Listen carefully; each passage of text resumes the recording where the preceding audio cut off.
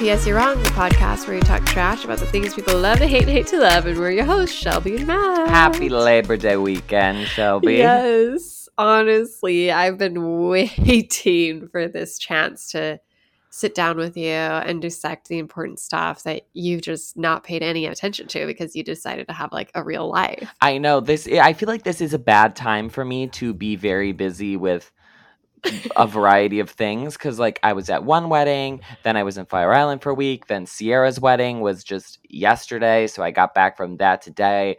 I'm still like sort of hoarse and hungover, but I'm ready to record the podcast. But I truly am unaware of most things that have happened, or I'm only tangentially aware. So I'm gonna let you take the lead on this, and I'll just sort of pop in for some color commentary. It's really it's been a wild couple weeks and I don't even know where to begin. I mean, I guess getting it out of the way, Taylor Swift announced a new album featuring new music, her 10th studio album, Midnights. Did you see any of this news, or is this breaking news? No, I saw that she is releasing a new album because she was at the VMAs in that like chandelier dress thing. Yes. And also this was like a week ago that this happened, right? So this has had a little time to break through. Like, it's not like it wasn't in the last couple of days. I feel like it was a Tuesday. Okay. Yeah. So it's percolated into your understanding. Yeah. So she announced it at the VMAs after winning a few awards for the All Too Well 10-minute version, Taylor's version from the Vault music video. Which actually, can we stop down on that really quickly? Okay, yeah. Because I did see you made time to tweet about this, actually, now that I remember. The interesting thing is that, so she was at the Tribeca Film Festival with this movie. This movie is also going to be playing the Toronto International Film Festival. There's some kind of talk back or something. And I've heard rumblings that they're trying to run this for an Oscar, technically it qualified. And so they have hired campaign people and they're trying to get this nominated for the best live action short film Oscar. Not like a song, but an actual like producing directing credit, which I don't know how that'll go, because having watched a bunch of those in past years, they're not usually music videos, even though this does have like some talking scenes and stuff in it. This seems like it's going for the Oscar nominated more than the Oscar win. You know, it's like, yes, it's like they know it's a long shot, but might as well get on the ballot just so that, you know, she can add that to her list of Oscar nominee, so to speak. I also wonder if part of the reason why they're going with this, or this has been announced as of late, is because the Crawdads song and movie did so poorly. Like that theoretically would also have been an Oscar play for this year. You can tell she wants it. Taylor wants the Oscar. Yeah, she's gunning for it. I mean, and that's what's interesting too, like looking at how quiet she's been the last, 8 months since, I guess 10 months since the Red Taylor's version came out. She hasn't released anything except the Carolina song. And there's all these rumors going on about whether or not she's like bought her masters back and that's why she's not releasing any new Taylor's version albums, or like it's all wrapped up in the lawsuit with the 1989 Shake It Off stuff, or blah, blah, blah, like what's going on there. So it was kind of like, what's going on here? She showed up to the VMAs. Everyone was stoked that she won. Like it was the 13th year anniversary of her Kanye incident. Everyone was like rumors around her dress, how it looked like the Look What You Made Me Do music video, how it looked like her dress from 13 years ago when she won the VMA. And everyone's like, oh, this means this means that.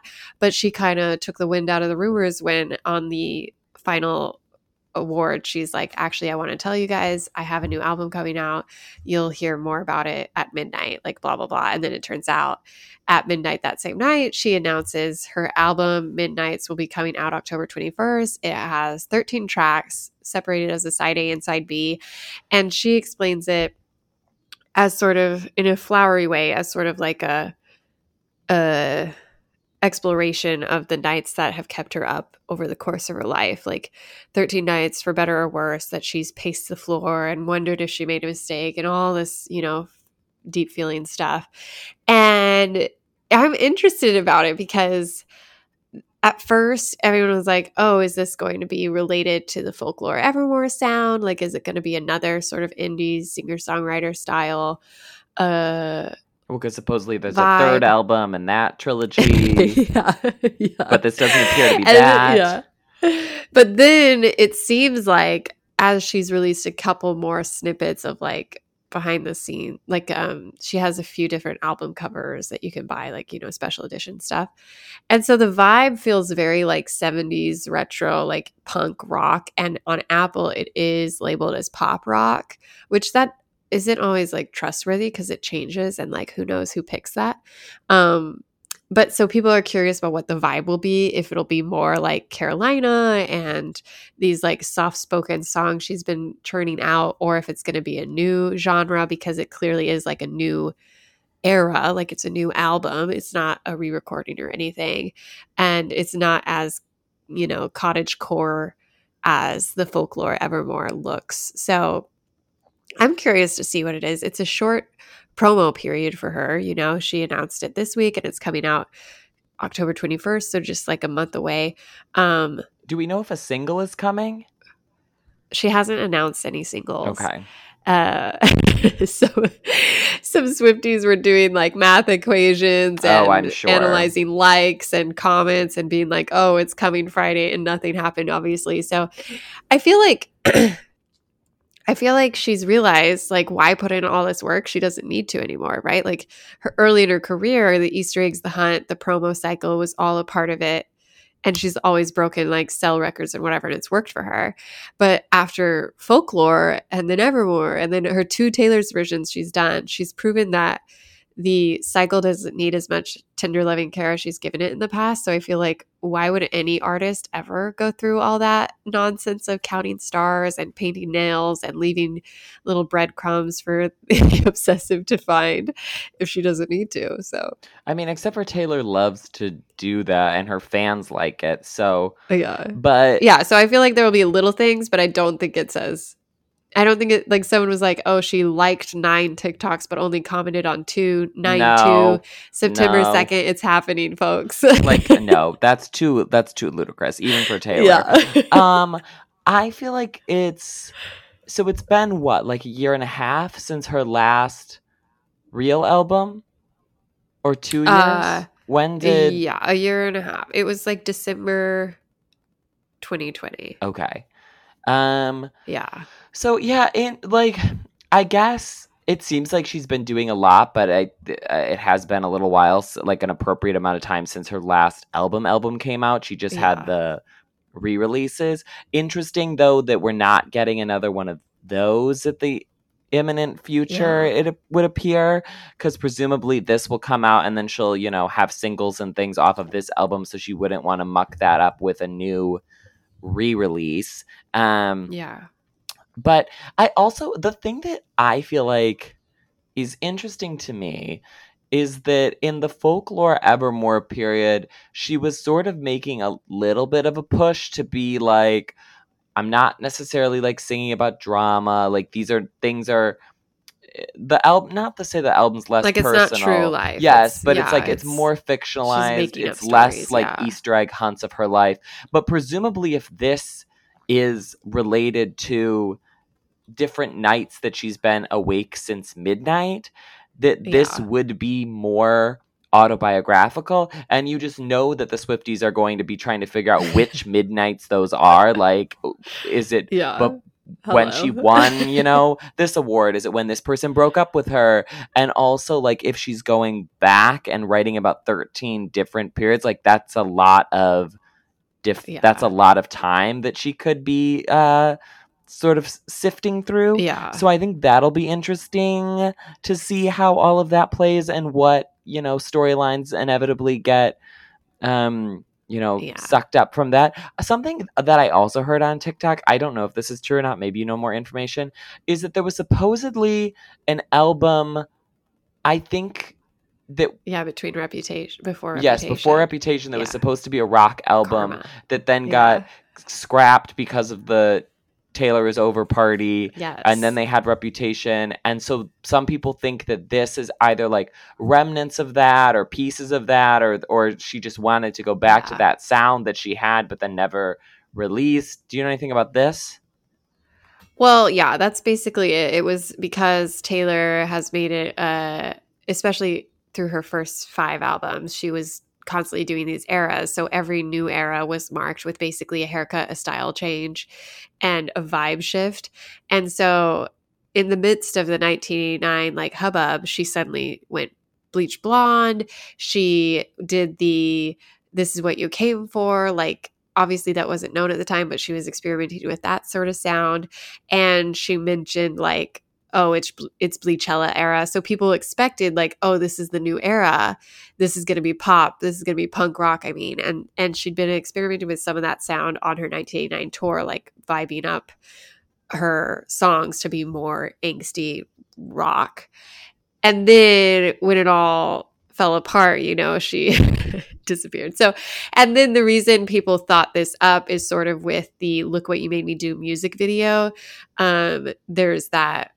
There's a lot of theories around that, but there's like a clip of her cutting off the wing, and people think that was symbolic of her letting go of this chapter that was supposed to be a part of her story, but she just like had to free herself. Well, now we're hoping she cuts off that wing for a different reason.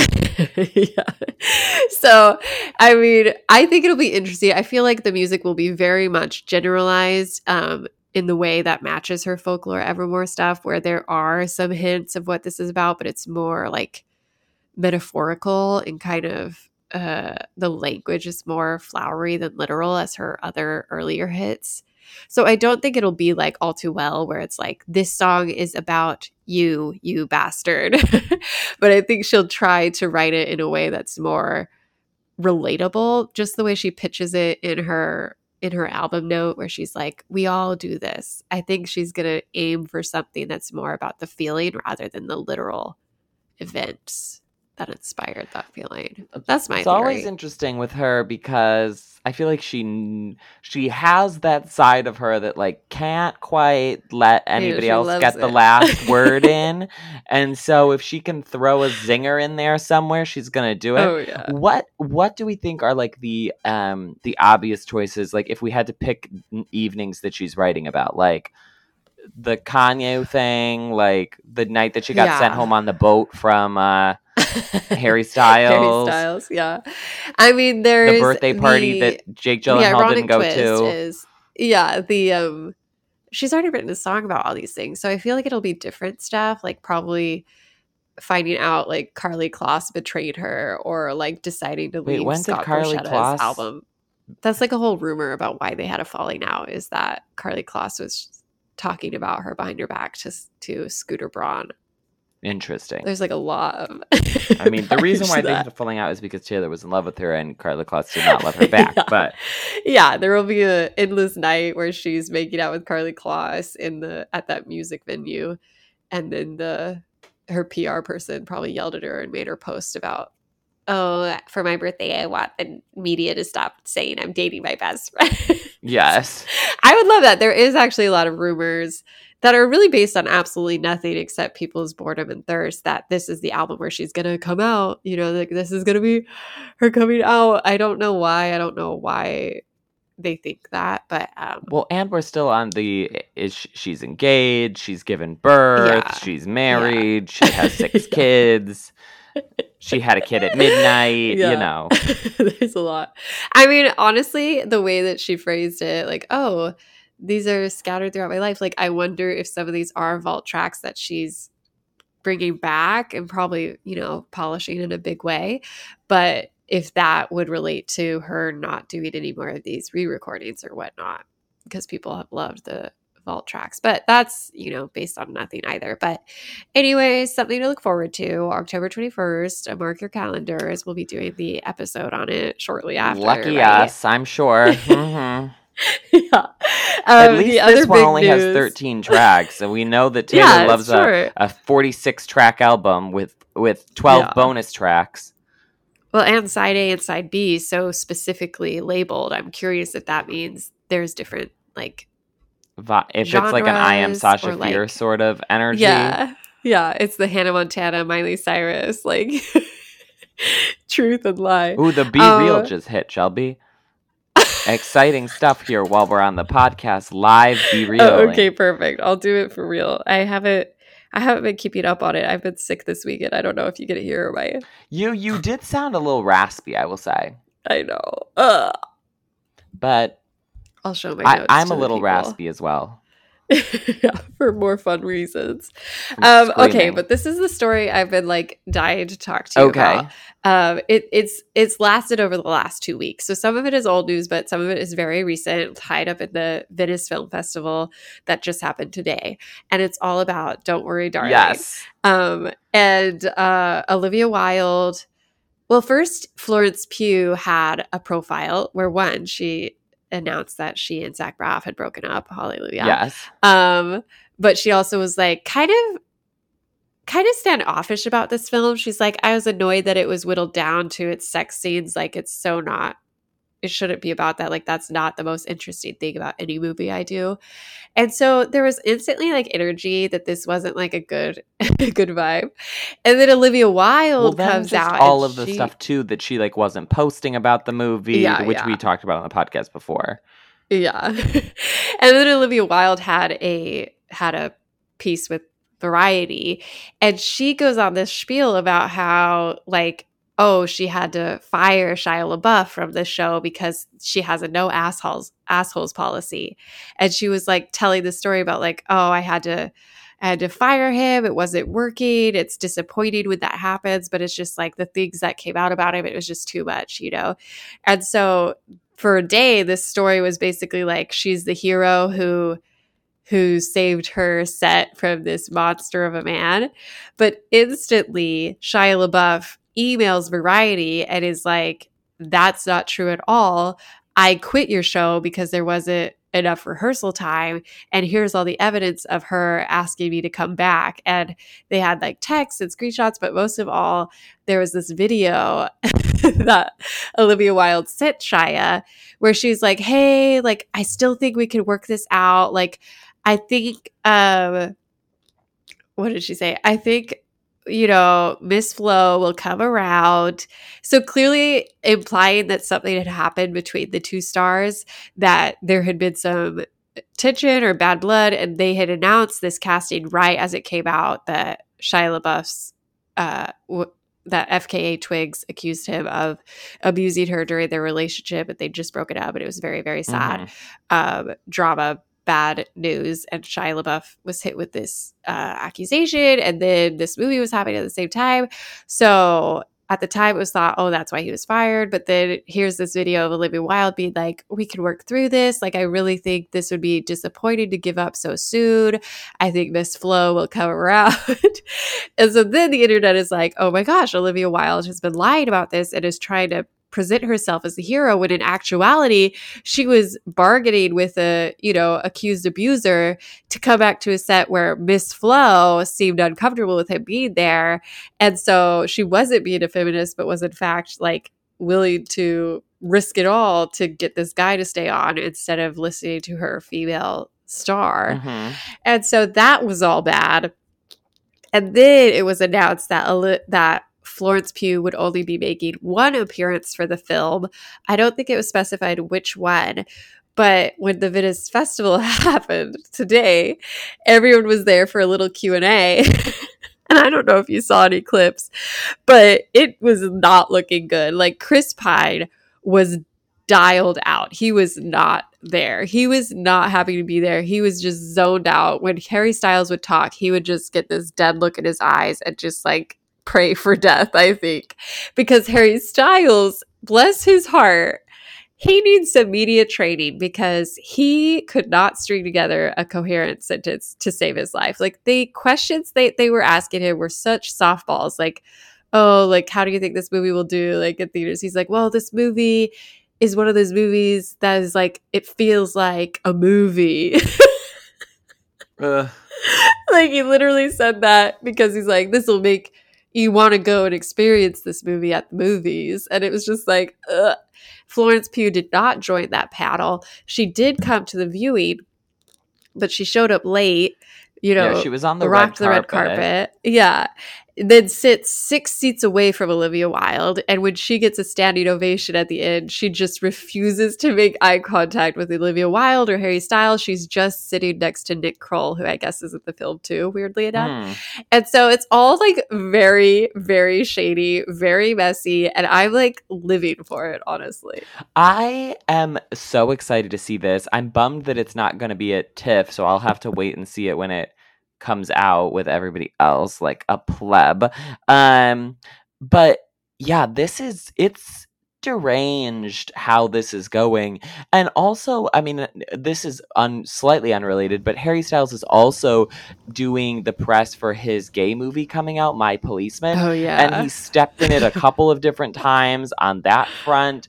When asked about questions about, you know, his sexuality, queerness, he made a statement about how they wanted this movie to, you know, not really show like gay sex on screen because usually in gay movies, that's all you see is the gay sex. And everyone was like, actually, no, there's no movies where you actually really see that. So, yeah, just he feels like he's not. I think he came into this award season as someone who people were excited about. He had 2 big movies, and you know, this was supposed to be his like Hollywood rise to fame. I think akin to Lady Gaga in A Star Is Born, but he's really been muffing these press circuits horribly. Obviously, him and Olivia Wilde have some kind of romantic something, and so there's like they're promoting this movie, but it doesn't seem like anybody else in the cast or crew is really excited about it. The reviews just came out and they're pretty like average. So yeah, I'm intrigued. I love Florence Pugh though, and I feel like she can do no wrong. And if she is upset in this situation, I feel like she is correct in that. And I'm going with her as whatever she says goes. Yeah, for sure. I think she's coming off as the winner across the board. Like even Harry stands are like fighting for any sort of grounds, especially after that clip from the movie was released and it seemed like, ugh, that's not like a great performance. Which to be fair, like let's wait and see. I don't know. Yeah, but the accent seems not well. He's giving Emma Watson energy on the accent front. Yeah. I think he's supposedly not American in the movie itself, so I don't know what's going on there. It'll be interesting to see. And then, of course, Shia LaBeouf, it's a journey. I mean, he sent Olivia Wilde like a note through Variety that was basically like, I've been sober for the last 2 years. I'm trying to make it work with my old girlfriend. We have a daughter. Like, I'm ashamed of what I did to FKA Twigs. That's a real problem, but that's not the problem. That was between you and I. And he's like clearly on this redemption cycle tour. But there was like this weird hiccup in it where he went on this podcast and admitted that he lied about Honey Boy being like based on his life, that his father never abused him. He was never beaten or hit by his father, that all of that was fictionalized and that he feels guilty about it now. But it's like, that was like the pitch, right? Like, yes, it was. Yeah, it was like it was supposed to be autobiographical. Yeah. Yeah. And he talked about his father's abuse in the promo, like as a real thing. So it wasn't ever like he was like, oh, this movie speaks for itself. Like he was literally saying this is what he went through. And so in this podcast, he was like, oh yeah, I wronged my dad. He never hit me, never.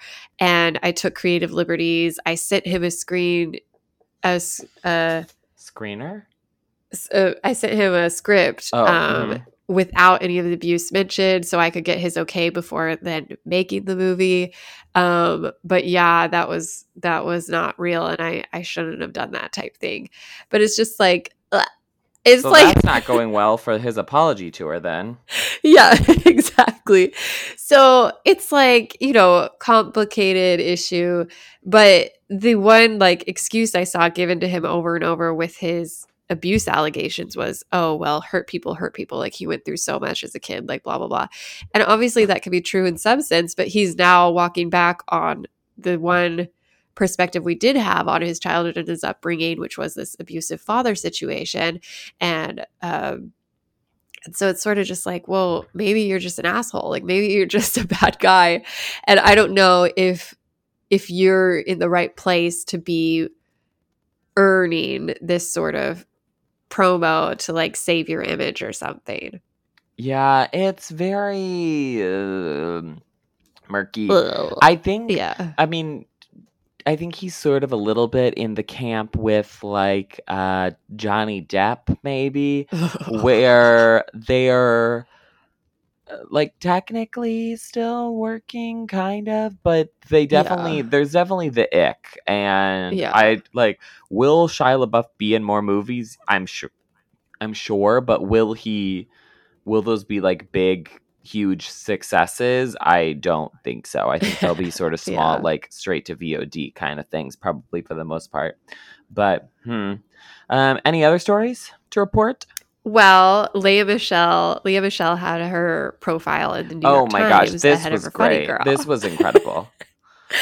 And Leah Michelle, speaking of problematic heroes, I guess, she decided to bring up the I can't read rumor without ever really addressing it. She like says that's the crazy thing is that so like there's been this rumor going around, or like I mean I don't think anybody actually like really believes it started as a joke, but it's like this funny like joke conspiracy that Leah Michelle can't read, that she learned her scripts through like other people telling her about them, and there's lots of like weird video evidence and things of her like not struggling, or like, oh, she signs her name at things but it's like illegible, or something says one thing and she sort of says something else, like all kinds of these weird examples. And so they were asking her about it, or I don't know if they asked her, she just brought it up, but no, she brought it up. But she was like, she never said, I can read. It was mostly like, how dare people ask me this question? She's like, this is sexist. Yes, and then she's like, this is sexist. If I was a man, like, no one would ever question my ability to read. And it's like, this has not, like, in many cases, yes. But in this case, it's like, this is an internet joke. So it has nothing to do with you being a woman. It has everything to do with these weird moments, and the fact that like nobody likes you and you're racist and homophobic and have said all kinds of nasty things, and we're a nightmare to work with in a lot of settings and are sort of just a weird human being. Yeah, it's just like one of those, it's just such a delightful story because it's haunted her for years. Like, this is a story that came out while she was still on Glee. Like, I was aware of it in college, like this funny theory that Leah Michelle couldn't read. And it's the easiest thing to disprove. It would be so easy to disprove, but she like won't just read something. And so the idea that she's there and she's like, I don't know, how dare someone say that? She's like, I went to Glee every single day. I knew my lines every single day. And it's like, Miss, that's not you could have just said, I read my lines every day. Like it's right there, and you're refusing to acknowledge it. Feels like maybe it is actually yes. true. It's like, well, maybe she can't. Yeah, it's honestly like the gift that keeps on giving. I don't know why she wouldn't just end it if it really offended her that much. Like if she just wanted to prove it, like just be like, oh, here, like I'll read this right now, right in front of you, New York Times. You can show it on video, like whatever. But I guess she doesn't want to like add fuel to the fire or whatever. Of this lunacy. It's so good. But she's open. I don't think she's started yet, but her Broadway run and Funny Girl is it's upon us. Yes, it's quickly arriving, and it'll be exciting to see how this goes, because it's like this is the thing that she's always wanted the most, and I do feel that the reviews of her in this role will be lukewarm at best, and that's an interesting phenomenon to see, like the person who wanted the thing. pressure. Yes. Yeah. And she was like brought on because of public pressure, Yes. like basically. And now it's like, can she even live up to the hype? I mean, she has a good voice, but I just don't think that her like acting in this role will be great. Yeah, they released like a little promo trailer about it, and it's just like there's something. And I think the same could be said of Anne Hathaway at her right, that there's something like so annoying about the earnestness that with which she presents herself. But Lea Michele famously keeps people at arm's length, so it's like hard even to believe that earnestness in a way. Well, the problem with because I saw this musical with the understudy person Julie Benko at the moment, because it was originally Beanie Feldstein, and I think that the issue is like the role that she's playing is this actress who is trying like very hard, wants to be successful, is not quite good at what she's doing, but is very like has a lot of charisma and is likable and is sort of this like underdog quality. Which I think Beanie Feldstein has to a T. Like, you love Beanie. You're not really sure like why necessarily, but you just do. She's this super charismatic person, but in kind of like an everyman kind of way. Yeah. And the issue with Beanie, I think, is that she actually just couldn't sing as well as you need to, because this part was written for Barbra Streisand. But I think Lea Michele has the opposite problem, where her voice will be fine, but there's no way that she's going to be able to like convey that she is this like very likable underdog person. You liked her in Scream Queens. But in Scream Queens, she played a Rachel Berry kind of esque role of like. I mean, she was like a serial killer who like this super neurotic like I'm great at everything kind of person. I see. So which I think fits in her wheelhouse. I just don't think that she can play like, hey, I'm just like a cool friend who's like kind of weird and quirky, and like she's not gonna do it. It's gonna be bad. Yeah. Well, that's some of the hot news of the week, and I loved every minute of it. Do you want to move into Love It or Hate It, though? Yes, let's do Love It or Hate It. I haven't watched that much stuff, or that's like either out or that we haven't covered already. But I do want to talk about the new 1975 album that is on its way out now. I love the 1975. I think they're great. They're one of my favorite bands. I've loved every single one of their albums. This is their 5th album that's coming out, called Being Funny in a Foreign Language. And it's a little bit more folky than they usually are. They're kind of like a pop, rock, punk kind of energy. And this is like a little bit more folky. They've released 3 of the songs off of the album already, and I have loved all of them. The album itself comes out October 14th. So that's, I think, the week before Taylor. Yeah. And then Carly Rae comes out the week of Taylor. Yes. Unfortunately for poor Carly to be up against that, but so it goes. Counter programming, I guess. But I don't know. I love the 1975. I think they're continuing to like push out really great music. I will say that Jack Antonoff is also a producer on this album, and you can tell because it sounds very Jack Antonoff-y, but interesting, but folky. Yeah. Okay. He did it with Taylor. He can. Yeah. I mean, it's more upbeat than Evermore or Folklore is, but yes, it has more of like a Mumford and Sons energy than their previous albums did.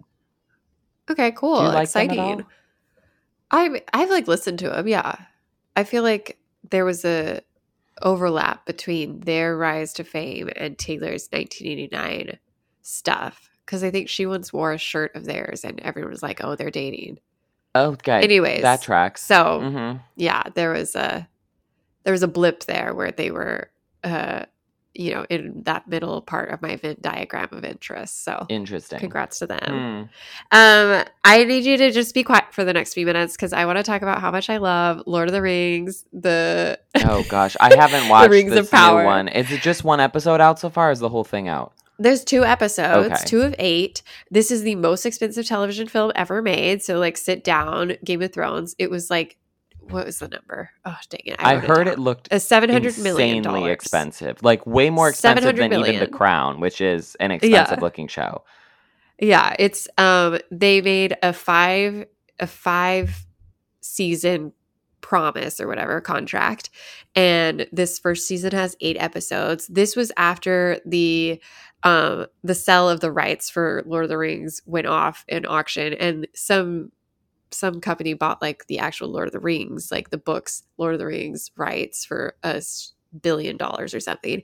But Amazon or whoever was able to buy it, I think Amazon was able to buy the like Silmarillion, which is like the kind of like encyclopedia of Lord of the Rings. Yeah, it's like all the back history of Middle Earth.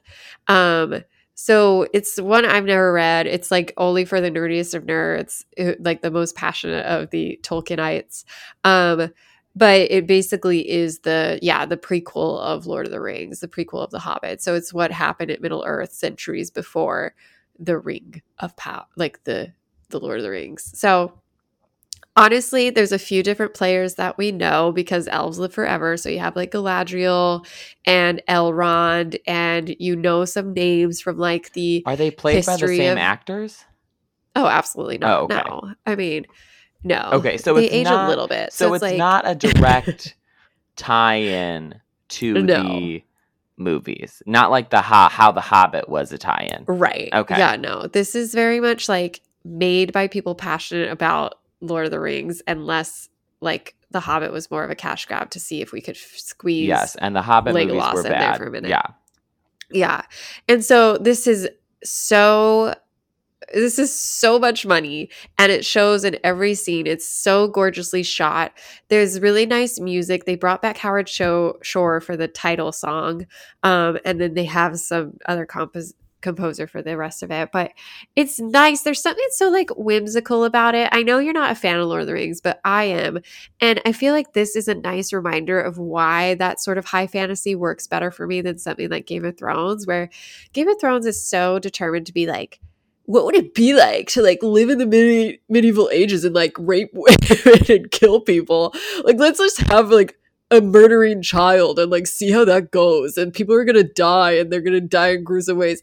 Whereas Lord of the Rings is like, what would it be like to like live with fairies and like have a wonderful world, and we have to fight evil together? Like, it's just, there's something so earnest and hopeful about Middle Earth.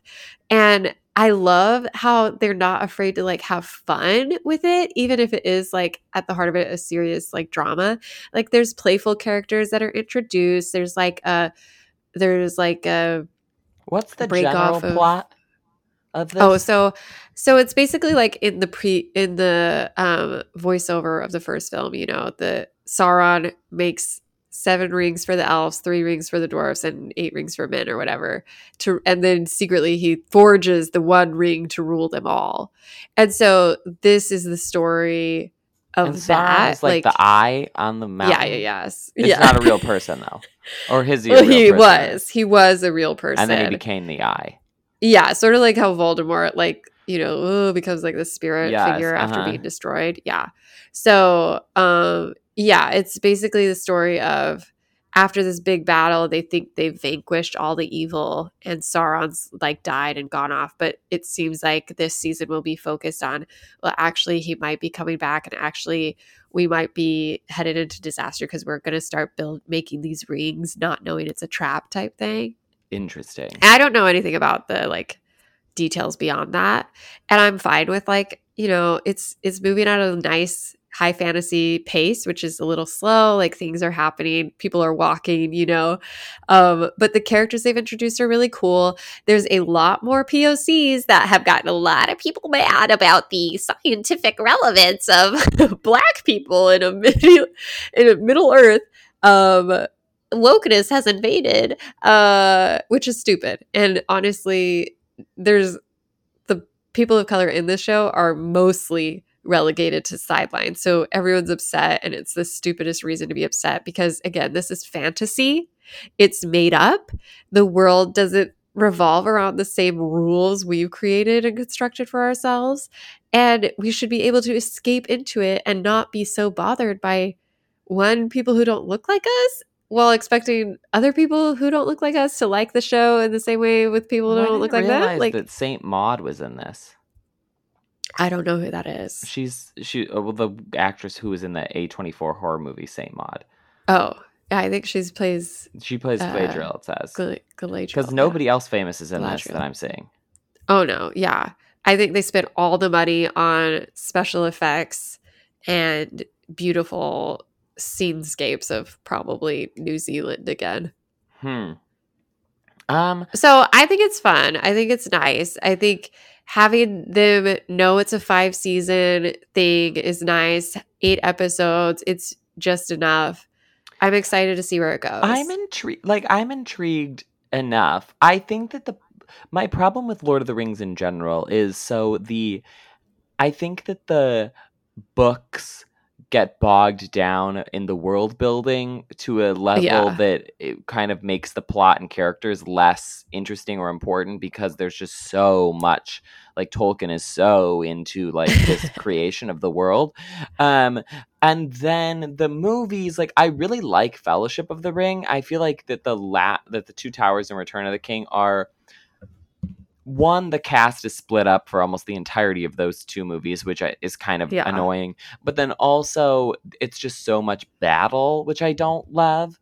Interesting, yeah. And then I feel like the Hobbit movies, I loved The Hobbit, the book, but the movie they were so intent on making it 3 movies that they added all kinds of stuff in, and it just like looked bad.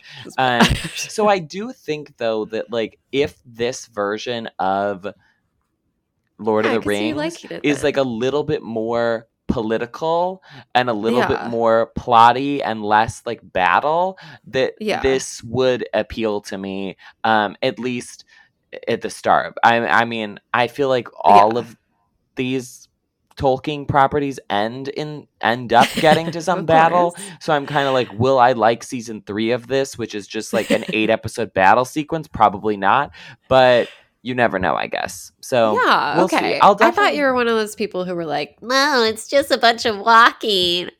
No, I don't think that. I mean, okay, like I just like when when fantasy has like a certain aspect of realism to the characters in it, and I think sometimes with fantasy and sci-fi, they're so intent on either world building or B, the sort of like allegorical qualities of it, that the characters aren't real people, they're stand-ins for things. And I think sometimes in the Lord of the Rings that's what it is, but also Lord of the Rings originally is this very like religious property, which I feel like they definitely have not steered into, if I was to guess. So I think that will also help kind of clear up some of that allegorical kind of nature of this, because I bet they're going to make it a little more spicy. Yeah, it's very much like, about the different cultures and interactions and stuff, communities. But, okay, well, interesting. This will be, I'm sure, a heavy hitter next year's Emmys up against House of Dragon. But we'll be talking about this year's Emmys on Thursday, because I'm gone next week. So we're going to do a little Emmys preview, which we haven't done. And then we'll get into, I guess, the actual Emmys sort of briefly once I get back. But yes, we'll be back on Thursday to talk about the Emmys. We'll see you guys then. Bye.